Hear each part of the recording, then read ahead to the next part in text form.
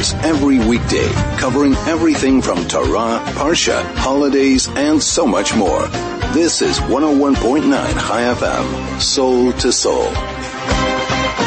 And welcome back to Soul to Soul. I'm Rabbi Ari Kievman. Great to be with you again. Today, we will be concluding the series we've been doing over the past couple of weeks called Crime and Consequence. Now, the truth is, I will continue with some of the lessons here on the radio, but in our live interactive classes that we do at Chabad, and this evening will be our 6th lesson. It's going to take place at 7:15 p.m. at Santon Central Shul, the Chabad Guinness and Kana Center. You're most welcome to join us, where you'll have a chance to participate and to read the texts and to get an idea of the concepts that we're discussing. Now, over the past weeks, we've been discussing different aspects and elements of dealing with crime and the consequences of crime. But as they say, an ounce of prevention is worth more than a pound of cure. So today we're going to look at what can be done to address crime before it actually happens.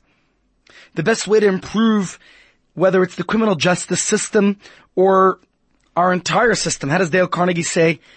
The best way to avoid a fight is not to get into one. And in a sense, if we could keep people out of trouble, then we're in a great place. That sounds utopian, doesn't it? Well, today we'll look at a little bit of some of the ideas, some of the things we could do for indeed a more utopian world, a more, I'd love to say messianic era, but these are very practical things within our own feasibility that we don't need God to send Mashiach for this. Of course we want Mashiach now, not just now. But my point is that these are things within our own feasibility. Not that Mashiach isn't. We could storm the heavens. We could anticipate and precipitate the coming of Mashiach. But that's a separate discussion. So the point I'd like to express today is how Judaism has long recognized the role of societal factors when crimes are committed. And I'm talking about, we look around in our own society here. What causes crime to happen? I'm one who was a victim of crime. We had a horrendous robbery in our home not too long ago. And when one explores, why is it that there are people in this country who are resorting to crime to help themselves for whatever reason? You could look at greed. You could look at all types of excuses people have, from poverty to entitlement to unemployment. Those are all significant good reasons. But today, when we're back after our important ad announcements in a moment, I want to discuss the roots of criminal behavior. And maybe we could touch on a few specific preventative cures, little proposals that we could discuss that hopefully we can implement to reduce crime in our society. We'll be right back. This is Soul to Soul on 101.9 Chai FM. Today is the first day of Rosh Chodesh Adar. Tomorrow is the second, and you are invited back to school. King David, tune in to Morning Mayhem, the Balagan Babakar, tomorrow morning. So the questions we're addressing today, very specifically, is how could we prevent crime in our society? And a very common reaction is that we have to be tough and smart on crime. And one of the ideas we're going to be discussing, you're most welcome to join us for this lecture, is rather to be more proactive to prevent crime. It's not about reaction, but Judaism is very much about proactivity. Again, people say we got to prevent crime to protect the good citizens from the bad ones. We were the victims from those terrible criminals, and indeed we were. But from the Torah perspective, the point of dealing with criminals is not only to protect society at large, to protect the masses, but rather everyone is created in the divine image, including the criminal themselves. And therefore, we have to help both the potential victims and the potential offenders.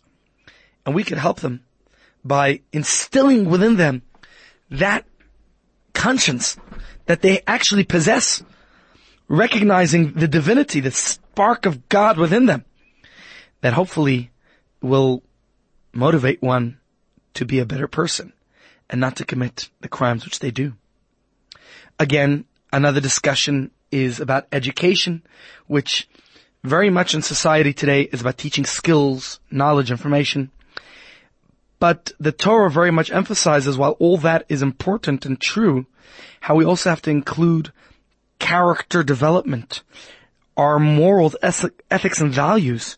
Those are all important parts of educating children from a very young age. And again, examining the human conscience that ensures that moral behavior. We have to understand and see the different forms of dishonesty that exists. So those coming tonight will have a fun activity from Professor Don Ariely, where he explores why it is that sometimes we justify immoral behavior. We even think sometimes that we're not behaving immorally, that everything we do is okay. Now, one of the root causes of crime is that the natural state of the human being. If we look at ourselves, we possess two souls. And one is our animalistic tendencies, which are untamed, which are selfish, which behave instinctively. Of course, we have to acknowledge and recognize our godly soul as well. So, Judaism teaches that we outgrow those instincts. We tame, we control them.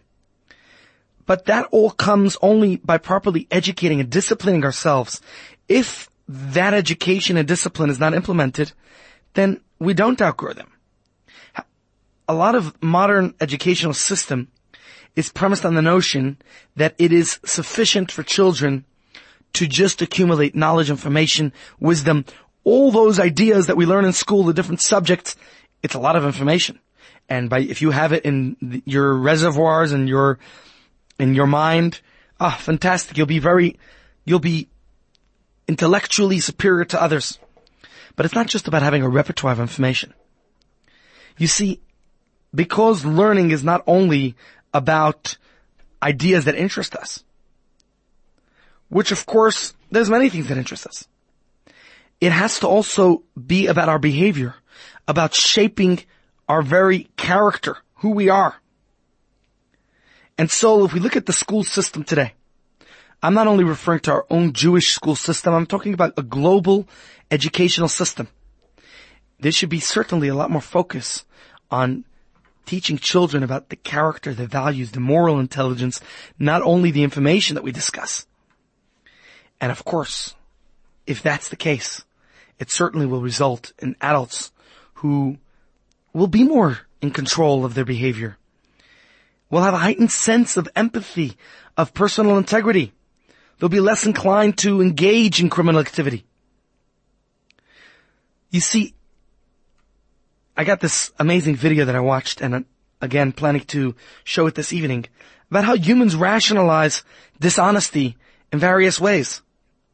And that's one reason why Jewish tradition insists that our moral integrity must be anchored not just in our own conscience or in our own belief system, but rather it has to be in something superior to that. Of course, as Jews, we believe in the Torah's values, which are universal. And if we recognize that the Torah is God's given mandate to us, then we recognize that parents have to raise their children with these values that are rooted in a genuine and mindful belief in God. You see, any moral culture will tell you that it's unethical to steal, that it's immoral to kill.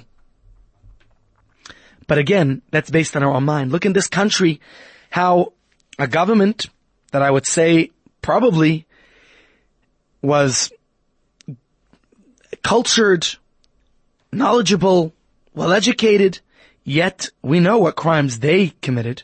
What about our own people in our history experiencing heinous evils, again from cultured nations and people, not just barbaric, archaic, crazy monsters?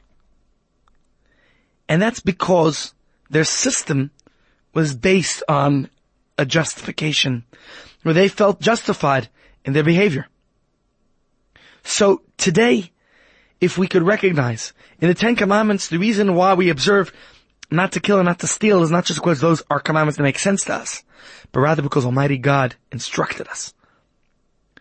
And if schools today were to begin with a moment of silence, where students were able to, in a non-coercive way, without any particular religion being indoctrinated in them, but rather to just accept, to recognize a superior being, and to reflect, to meditate, to contemplate on a world, on a much better world. I think that would make a big difference. We'll talk more about that in a moment. 2 hours every weekday, covering everything from Torah, Parsha, holidays, and so much more. This is 101.9 High FM, Soul to Soul. And so, ladies and gents, I'm going to share with you a few key points of our discussion, and you're most welcome to join us at 7:15 p.m. this evening at the Kirsch Guinness and Kinda Center in Santon Central, where we'll give you texts and videos and PowerPoint and interactive discussions along with our Kahoot poll answering questions. So let's just go through a few important points that we're going to touch on.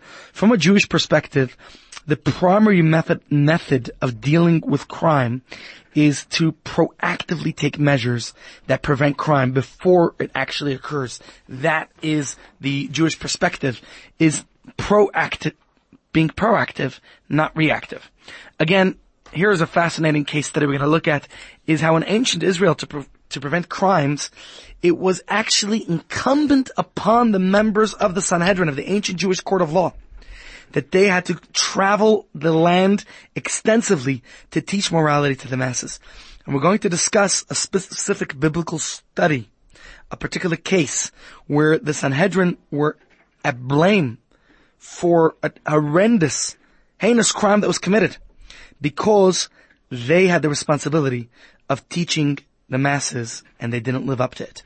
Today, indeed, it's the teachers, it's the judges, it's the rabbis, it is the leaders who have to give the right message, be the right role models. So while one goal of crime prevention is obviously to reduce suffering of us, the victims, but there's another point that we mentioned earlier, is actually to be there for the criminals, to stop them from ruining their own lives. So crime prevention is not a zero-sum game where just law-abiding citizens are protected from the criminals, but rather from a Torah perspective, we're going to discuss what can be done to help criminals, to prevent them even from offending, and those who have offended, how to be rehabilitated. There are a number of ideas that we're going to talk about crime prevention, and we're going to discuss them both from a societal perspective as well as from Talmudic literature. And obviously, we have to look at deterrences and about whatever it might be that is going to incapacitate criminals. We could look at things that we mentioned previously, like poverty and unemployment, discrimination. But the number one and most important point that we're going to discuss is focusing on our own personal virtues, our values, our moral character, and how one could develop themselves in the most appropriate way. And to talk about what can be done in schools across the board, across the country, in fact, across the universe, that will hopefully, with the appropriate education, could result in adults who, with self-control, with a heightened sense of empathy and personal integrity, will hopefully be good upstanding citizens, never to engage in criminal activity. And so, today, we're going to look at the fudge factor, which is why it is that we rationalize different forms of dishonesty. Why does it happen that we could say, it's a multi-billion-dollar company, it's okay if I do whatever I'm doing? Moral behavior requires recognizing that we're not the final arbiters on what's right or wrong, and that something beyond us renders certain activities, actions that should be off limits.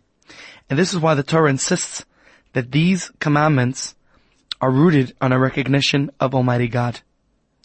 So if we could enact appropriately, whether it's a moment of silence that the Rebbe very much encouraged, or whatever way to educate our children with the right beliefs, then I think this will encourage children to have these discussions with their parents about their family's values, about their beliefs, about who they are, what they stand for. And parents will instruct their children what to think about in those moments of reflection, that moment of silence. And no doubt that those who could think of a higher, superior being, of God's presence, there was a study that showed actually how those who acknowledged the Ten Commandments were more moral. So this is something we're going to be discussing in greater detail, and please get over the coming weeks. We're going to explore some of the other ideas right here on Soul to Soul on 101.9 Chai FM.